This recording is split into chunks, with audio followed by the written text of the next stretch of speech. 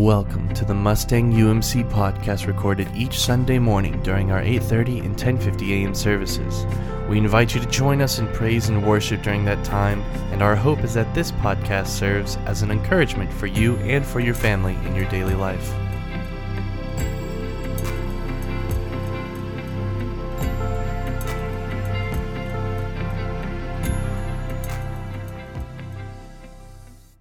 We come to the time in our service in which we hear, we receive, we meditate on the Word of God. We invite those who are able to stand just as a way of honoring God's Word. Today's scripture does come from the book of Job, chapter 23, verses 1 through 12. Let's give our attention to the reading of God's holy Word. Then Job spoke again. My complaint today is still a bitter one, and I try hard not to groan aloud. If I only knew where to find God, I would go to his court. I would lay out my case and present my arguments. Then I would listen to his reply and understand what he says to me. Would he use his great power to argue with me? No, he would give me a fair hearing. Honest people can reason with him, so I would be forever acquitted by my judge. I go east, but he is not there. I go west, but I cannot find him. I do not see him in the north, for he is hidden. I look to the south, but he is concealed. But he knows where I am going. And when he tests me, I will come out as pure as gold. For I have stayed on God's path. I have not followed his ways and not turned aside. I have not departed from his commands, but have treasured his words more than daily food. This is the word of God for the people of God. Thanks be to God. Amen. You all may be seated. Let us pray. And so, Lord, we pray for your wisdom, your word, your truth, your spirit to be present, and may we be present with you wherever we are, however we came today, Lord. We speak your name of Jesus and believe that you love us and are with us. It's in Jesus' name we pray. Amen. So as I think most of you know, my wife Heather and I, we went to Israel a few weeks ago, and part of our journey was not just our experience there at Israel, but also getting home from Israel. And so we left Israel at 5 o'clock, at 2 o'clock Central Time on a Friday, and we arrived back at the airport in Tulsa, which is where our group was at 11:30 p.m. Monday night. That's 81 hours for those of you who like to keep track of said things. And I don't know about you, but sometimes when something like bad happens, I want to find out like why it happened. And like, why did this happen? Now, I think we all have this, right? Sometimes it's about our travel, like what is it that caused these sort of things to happen? But sometimes it's personal, right? Why did my spouse leave me? Why don't my kids know Jesus? Why did I get cancer? Why am I all alone, right? Why did this happen? And so sometimes we want to find out the answer. Now, a lot of times in my own life, I can just let things go, but I just could not let this go about why did it take us 81 hours to travel. Particularly, I was bothered by one particular fact, that when we landed in New York City, we were supposed to fly from New York to Dallas and then Dallas to Tulsa. They bumped us off our flight from New York to Dallas. And I was just wondering, like, why? That's all I wanted to know, is why did this happen? Why did they bump us? And so and I sent a very polite-ish email to the folks at American Airlines, because there's many, many other things that happened in our 81 hours of travel, and one day I'll tell you all about Marvelous Marvin. But in this, I said, and then one day I got a phone call. It took a few days, but I got a phone call. And I said, if you could just tell me why we got bumped, that's really what I want to know about, right? Because this is what we do. Something happens, and we want to know the cause. We want to know the reason. And we do this in little ways, and we do it in big ways. In fact, one of the questions that I often get asked as a pastor, and that you have probably asked in some setting, is that why do bad things happen to good people? Why did this thing have to happen? They didn't deserve it. And we look at the world, and the world seems very unfair. right? That there are people who seem to do everything right and these terrible things happen to them. And then there are people who seem to do everything wrong and life always seems to end up their way. There are people who spend all their time eating right, exercising, and they get some incurable disease and die young. And then I remember I saw a news broadcast one time, and there was a lady, she was like 104. And they said, "How do you live to be 104? And she said, "Well, I drink 3 Dr. Peppers a day." I'm no doctor, but I don't think that's the best way of living to 104. But yet it happens, right? The world seems unfair. And often, whenever we are asking this question, we aren't really asking it theoretically. We're asking it very practically. We're not asking, why do bad things happen to good people? We're asking, why did this bad thing happen to this good person? My mom never deserved to be treated that way, you might say. Or you might look and you say, well, it's not fair that my son is hurting in this way. Or we look at our own self and like, this, I did everything right and these bad things happened to me. That's not fair. And so when we ask this question, we're not just asking a question about life out there. We are asking a very personal question. And part of it comes down to asking some other questions, including what is justice? What is something, and what is God's responsibility in implementing justice? As people of faith, we look at the brokenness of the world and we look at the brokenness of our own world and we ask questions, what is justice? And God, where are you in the midst? Because sometimes it feels like God is absent. And one of the things that I think about is that justice is wrong being made right. That's my simplest way I can understand justice, is it's the wrong things of this world being made right. And I believe on this side that God is somebody who makes things right, but sometimes that doesn't feel that way. And it's easy for me to say it. It's another thing for it to be real. And as I look around, and I don't know your story, but I know that you have one, my guess is that there are some things that have happened in your life that just don't seem fair or right and have never been made right. And so if you've ever wondered these questions, you are not alone. In fact, people of faith have been asking these questions for centuries and millenniums and other such stuff to try to figure out, God, where are you? One of the oldest books in the Bible is actually the book of Job. Now, it's spelled like Job, and it's pronounced Job. I don't know why, but that's just what they tell me. And so here we come to this great story and this great question of suffering. And where is God, and what do we do about it? Now, what we are about to do is something a little adventurous, and you might be a little bit nervous because I'm about to tell you we are going to go through 42 chapters of the Bible and the book of Job as quickly as possible. Now, in our Bible reading plan, I know some of you finished the book of Job not too long ago, and it can be confusing as we read it. So let me try to bring order to this book of Job that wrestles with some of these same questions that you and I wrestle with. Now, at the very beginning of our story, it's interesting to hear how we're introduced to our main character, Job himself. It says, there once was a man named Job who lived in the land of Uz. He was blameless, a man of complete integrity. He feared God and stayed away from evil.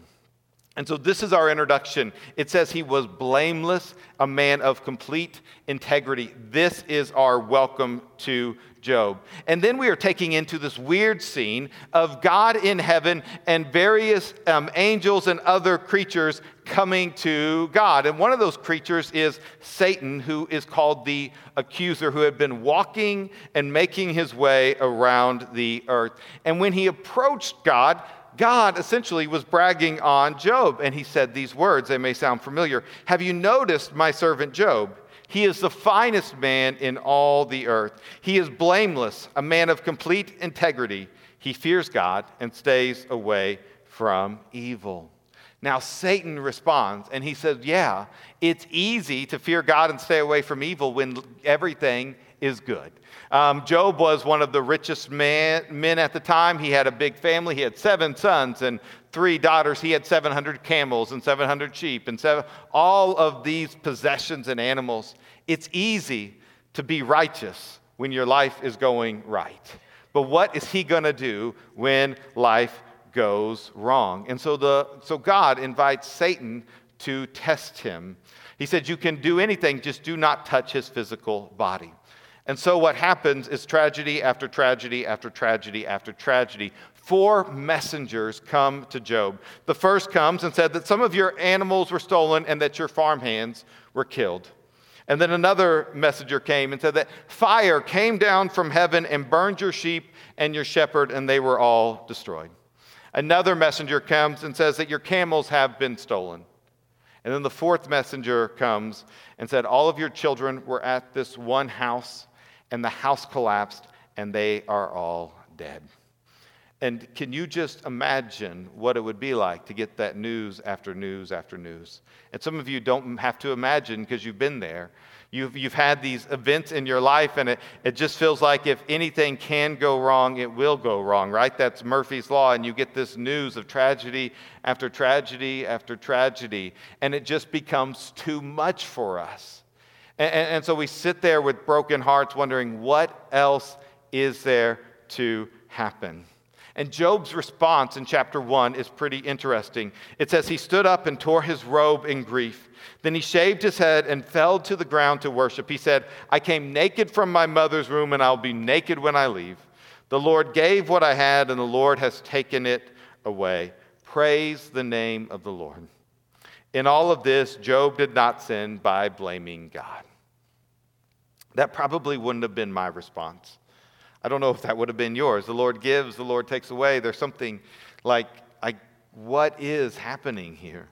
And so sometimes whenever we have these tragedies, I want to have some of this, our faith of early Job, where I'd like, okay, God, I know you're somewhere. But oftentimes I just feel different. I feel like, God, where are you? I'm not ready to say, praise the name of the Lord. I'm not ready there, but here he is. He remains blameless and upright. And so Satan goes back to God, and there's this repeat of the same sin. And Satan said, well, he didn't sin, but that's only because he's not in pain, in physical pain. You didn't let me touch him. If it was his own life on the line, then he would turn away from you. And so God allowed Satan to give him this terrible suffering, and he had these boils on his skin, and he was in great pain. And his wife said that he should curse God and then just die. And sometimes that's what happens to us, right? We go through these experiences, and people say, well, why would you really believe a God? How can God be loving if all of these terrible things can happen? If there's these great injustices in the world, how is your God so good when these things are allowed to happen? People want us to curse God. They want us to turn away from God, but Job refuses. And he said this to his wife. He said, should we accept only good things from the hand of God and never anything bad? So in all this, Job said nothing wrong. So imagine Job in this part. He's lost almost everything. His wife has told him that he should just curse God and die. Doesn't feel like there's a lot of hope. And then his friends arrive. Now his friends, at the beginning, are good friends, but they go off the rails at some point in time. It's really strange. As a pastor, I've been around various situations of grief and sorrow and brokenness. And, what do we do when somebody we love is hurting? And really, the initial response of the friends are really good. In chapter 2, verse 11, it says, when 3 of Job's friends heard of the tragedy he had suffered, they got together and traveled from their homes to comfort and console him. And this is really what we are called to do. When one of our friends is hurting, is we don't just sit around, but we go to them. Now, you can tell that Job's friends were not Methodist because they only did 2 of the 3 holy seas when somebody is hurting. They comforted and they consoled, but they did not casserole him. We would casserole him, and that's the appropriate response.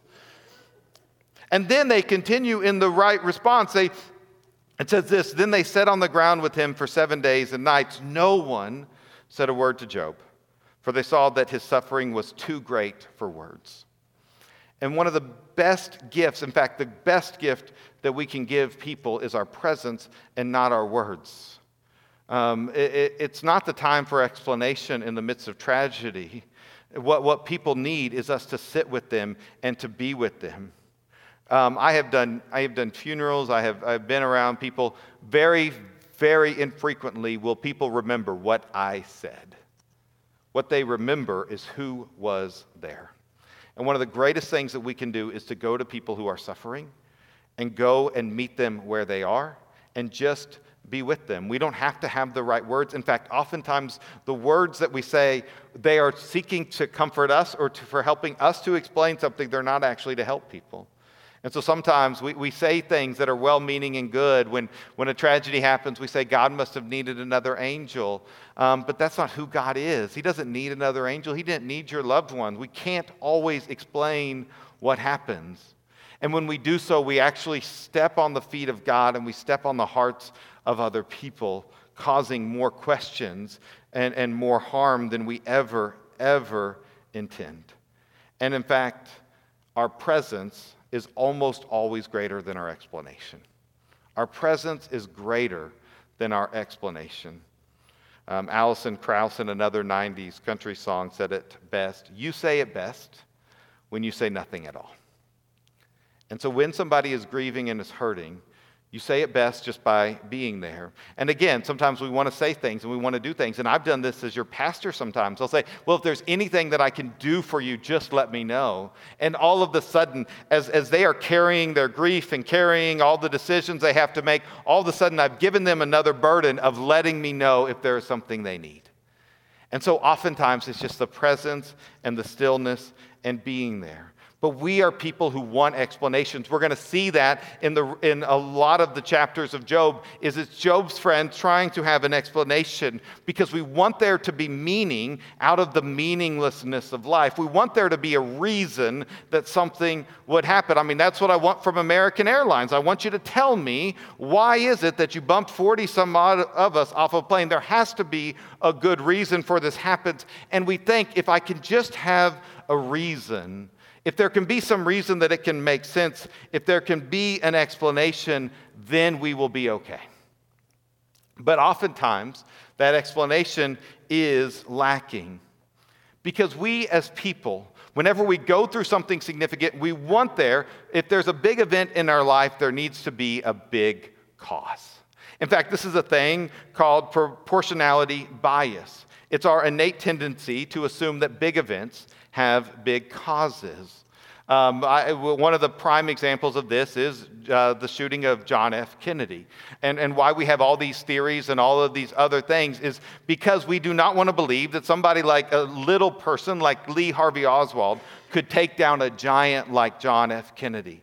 And so because a big event that caused the country and the world to grieve and to change, it couldn't happen by this little person. And this is why we give into conspiracy theories, because we have to believe that if something is so big, it has to have a big cause, and it can't be something simple. And so when I finally, on Friday, I got an email back after a couple of weeks of them looking into the problem, American Airlines, I got an email from the lady who I was emailing with, and I told my story to. She said, we think we have found the reason why we bumped you from the flight. So I was anxiously awaiting, like, what is it?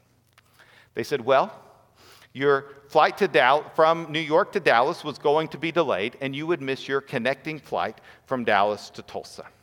And so an agent on the ground, I believe an algorithm in these clouds, actually, but whatever, she told me an agent on the ground made the decision to bump you all. I was not satisfied.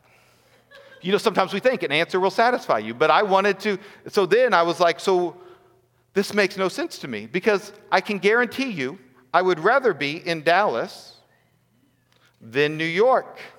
Because in Dallas, there are numerous flights to Oklahoma every day.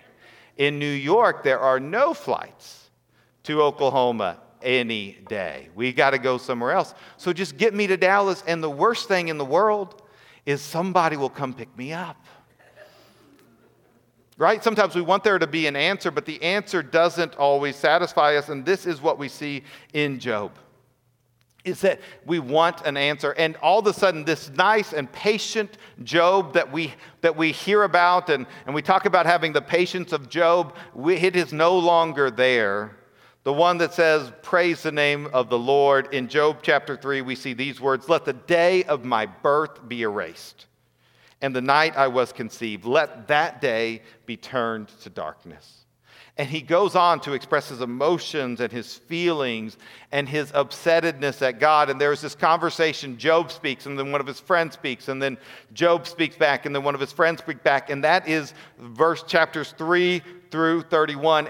And really, they're coming down to try to answer a few questions. Now, one of the resources I use when I preach sermons is a group called the Bible Project. They have some great videos on YouTube. They're actually the ones we're doing our Bible reading plan through. And these are the 3 questions that Job and his friends are trying to answer. Is God just? Does God run the universe on the strict principle of justice, which is, if I do good, good things will happen. If I do bad, bad things will happen.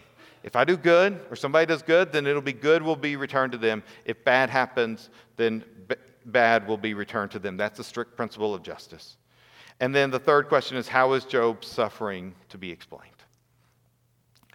And so what they're trying to figure out are those questions. And Job is sitting here, and what he's saying, I'm innocent. I'm blameless. I did nothing to deserve this. My suffering, thus, then, is not divine justice. So because either God doesn't run the world according to justice, because I got what I didn't deserve, or God himself is unjust. And so that's how he sits at it. His friends are seeing something entirely different. They say God is just and runs the universe according to the strict principle of justice, and therefore you must have sinned, and you are unwilling to admit it. And so they go back and forth on these assumptions that they have. And what we see is a Job that at some times is incredibly hopeful in God, and at other times is incredibly despairing. It's this roller coaster of emotions, right? We read some of it as he was looking for God. I go east, but he is not there. I go west, but I cannot find him. I do not see him in the north, for he is hidden. I look to the south, but he is concealed. And so he goes on this journey of emotions. He's angry, he's frustrated, he's hopeful, he trusts, he doesn't trust. He wonders, he questions, he seeks. It's a big, long story of an emotional journey that we take. And one of the things that we can learn from this is that our emotions are okay. You know, one of the things that our culture, particularly to our men, it said that you are supposed to be strong and silent. Speak softly and carry a big stick, they say, right? And that we as men particularly, but women as well, is that we are not supposed to express our emotions. That may come from our culture, but I want to be very clear that does not come from God. Our scriptures, if you want to be somebody who says the Bible matters here, then it matters that our scriptures are full, and I mean full of people who are radically open and honest and with their emotions to God, including Job and most of the Psalms. They are full of people who express how they are feeling and what is going on in their heart and life. And so often what we've said is emotions are bad. But emotions are often an indication that something isn't right, and God wants to hear and help us to experience this. He did not give you emotions so that you could set them aside and let them simmer. He gave you emotions so that we can experience the fullness of life. And when we stuff those down, and as a professional stuffer of emotions, it doesn't work out for us ever. And so it's okay to feel the way that you're feeling. It's okay to express those. We are not, one of the things I've heard is emotions are a terrible master. We're not to be mastered by our emotions, but they are a great servant because often they're indicating what isn't right and where we're hurting. And when we stuff them, they still come out in ways that we do not always understand or expect. So God can handle your honesty, especially your anger. And God wants us and invites us to express that. And so we see in our scriptures that there are times in which people will shout it out, as Job has done. There are times in which people will write them down, as our Psalms often do. And what I would encourage you to do is do not try to think that you can hold your emotions in, but to find a way to express them to God, if to nobody else. Write them down, let them out. God can handle it. And my word of advice to married couples is this: understand if your partner wants a solution or wants to be heard. Because so often we go to trying to fix a problem when really what we need to do is just to hear one another. Just to listen, just to be, because sometimes the solutions aren't always there. Now, part of Job's journey is that he wants to talk to God. He wants to talk to the boss because he thinks that if he can get before God, if he can get an audience with God, then God will listen to him and things will go well. This is what we want to do, right, when we're upset. And so there was a point in time after I got the email that said, this is what happened. I said, I emailed back, can your supervisor give me a call, right? How many of you all have said, I want to talk to the manager? Give me somebody who can do this. And so she calls me back, this lady that I'm working with, and she tells me, I am the only person you are allowed to speak to.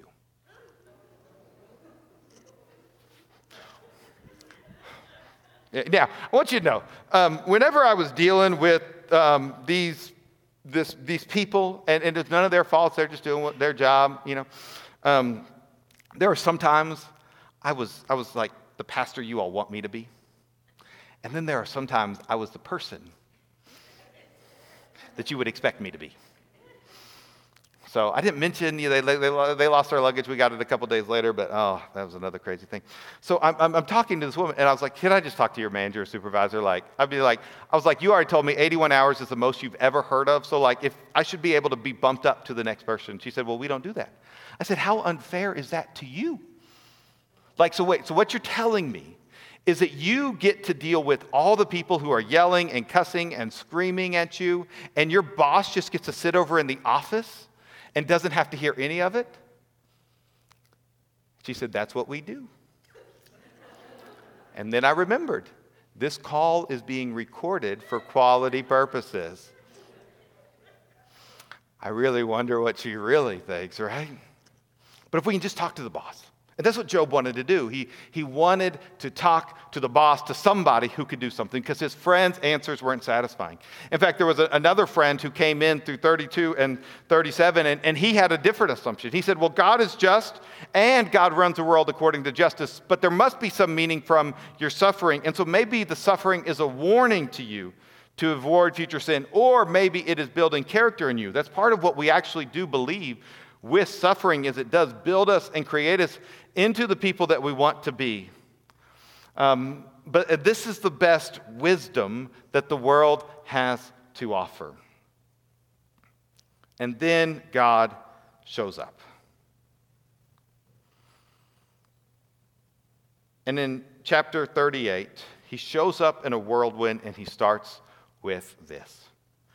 Who is this that questions my wisdom with such ignorant words? Brace yourself like a man, because I have some questions for you, and you must answer them. Where were you when I laid the foundations of the earth? Tell me if you know so much. Who determined its dimension and stretched out its surveying line? He goes on to talk about big picture things in the galaxy and little things that happen with animals. He's basically saying, Job, this world is way more complex than you can even imagine it to be. Where were you? Do you begin to understand the complexities of my life and my world? Your friends and you cannot understand how this world functions. You weren't there in the beginning, and you can only see just a sliver of the complexity of the world. This is my fear, because yesterday, after not being helped by American Airlines, I Googled some executives on American Airlines email. And I sent them an email on Saturday, polite. It did include Reverend Aaron Tiger. That's a little accountable for me. Mustang United Methodist Church. It's part of my signature. If I can just talk to the boss, but I'm hoping they don't say, do you understand the complexities of air travel? No, I don't. I just want to know. How dare you, right? I just have one question, right? But we all understand that there's so much more complexity, right? When we begin to dig into something, right? Ask anybody who's an expert, and one of the things they'll tell you is it's not as simple as it looks. There's a complexity behind it. We always want there to be simple answers, but there's not. There's this vast complexity, and that's one of the things that God says, is how do you determine what goes on in the world? Where do I intervene and where do I step back from? For every bride who prays for a sunny, clear day, there's a farmer that is praying for rain upon rain. Who does God listen to? Where is the goodness of God? How does the world work? I don't know. And he even asks Job, would you like to be in charge for a little bit? Distribute justice, distribute punishment.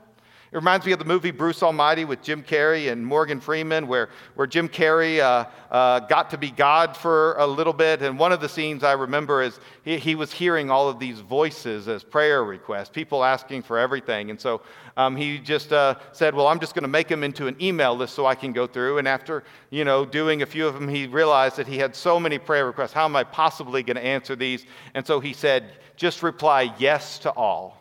And so so many people won the lottery. And they split it, and they each got like 4 cents or something like that, because so many people won the lottery, right? It's not that simple, just yes or no. And this is part of the point of what God is calling us to do.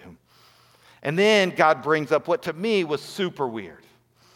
He brings up in chapters 40 and 41 these two mythical creatures who were known in the ancient Near Eastern world. A behemoth, who was like kind of a hippo-ish like character, and a leviathan, who's like a dragon, crocodile of the sea type character. So this land animal and this sea animal. And these mystical animals, again, it's very, very strange for us because we're like, where did this come from? But for the world, they would have understood who these creatures were. They are symbols of disorder and danger, and I love the way that the Bible Project explains it. It says God's world is amazing and very good, but it's not perfect or always safe. God's world has order and beauty, but it's also wild and sometimes dangerous, just like these two fantastic creatures. We live in a good world, but not a perfect one. We live in an amazing place of order, but it's wild. And we serve a wild God. It reminds me of the Chronicles of Narnia, written by C.S. Lewis, one of the great stories of our time. And he talks about how there's the Christ figure in that is Aslan the lion. And Susan, who's one of the young girls in the story, she says, Aslan is a lion. The lion, the great lion. I thought he was a man. And she asked Mr. Beaver, is he quite safe? I should feel rather nervous meeting a lion. Safe, said Mr. Beaver. Who said anything about safe? Of course he isn't safe, but he's good. He's a king, I tell you. God isn't safe, but he's good. And this world is not safe, but it's good. It's uncontrollable. Our God is uncontainable, but he's good. And then the dialogue ends. He never says, here is justice, here is why you're suffering, here's what happened. He doesn't explain what happened with Satan in the past. He doesn't explain any of that. He just leaves it as it is. And then it shows the response of Job. And in Job chapter 42, verse 6, Job says these words, I take back everything I said, and I sit in dust and ashes to show my repentance. And then God tells Job about his friends and about him. My servant Job will pray for you, God tells the friends, and I will accept his prayer on your behalf. I will not treat you as you deserve, for you have not spoken accurately about me, as my servant Job has. Now, this is a fascinating aspect of this story, because here we know that Job has not spoken accurately about God in the story. We know that he has said some things. God, I couldn't find you. You were nowhere to be found. No, God was somewhere. He had said other things about God. He had not spoken accurately about God. But so why is there this difference between Job and what he said and his friends said? And one of the things is that Job was honest and sought God, while his friends only sought answers. Do you seek answers or do you seek God? Do you humble yourself and say, God, I'm here for you? Do I wrestle with you? That is what God was commending Job for doing the right thing, was his wrestling, not his theology.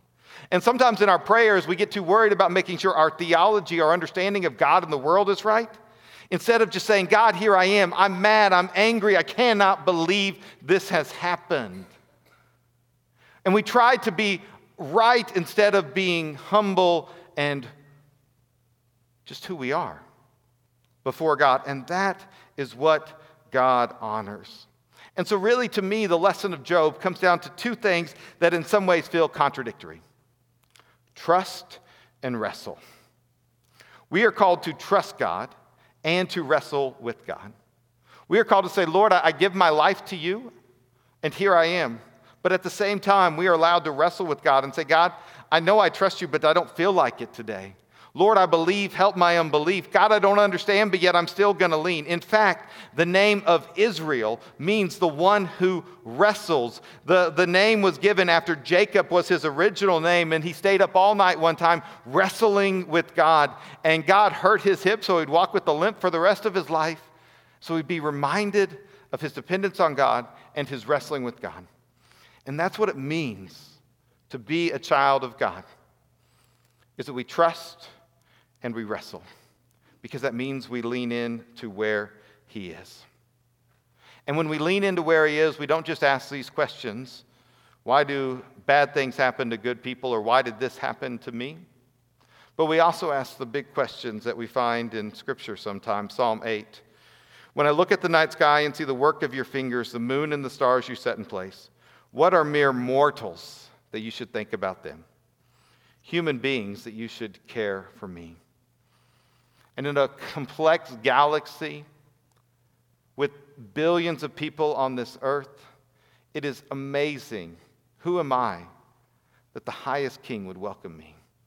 Who am I that God is thinking of me, that he answers my prayers, that he's listening, and that he reaches out to me? Who am I? I cannot understand why bad things happen to good people. I also can't understand why, for God so loved the world, that he gave his one and only Son, that whosoever believes in him shall not perish but have everlasting life. The mysteries are on both hands. And so we trust and we wrestle, and we trust. And in the meanwhile, we stay close to God. And this is what the story of Job is all about. And this is what our life is about. We're going to walk through this life and we're not going to understand. I don't know your story, but I know that you have one. And in this time, there are times you said, Lord, why is this happening to me? And I wish that God would just speak from above and say, this is exactly what had happened, but I don't even know if that would satisfy some things. We know that this world isn't safe, but we know that God is good. And we can trust that when we lean in and when we get close to God and wrestle with him, he will never leave us nor forsake us. I don't understand, but I don't have to. So I just pray that we would be the people who would walk with God.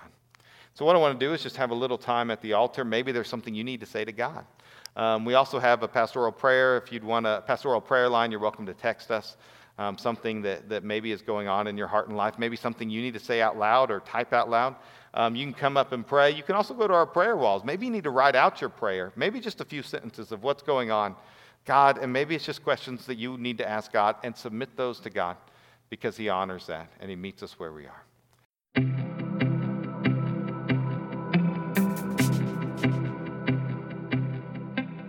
Thank you for listening to the Mustang UMC podcast. Once again, our services are at 8:30 and 10:50 a.m. every Sunday morning, and we would love to see you there. For more information about the Mustang United Methodist Church, please visit us at mustangumc.org or email us at office@mustangumc.org. That is office@mustangumc.org. We hope you enjoyed.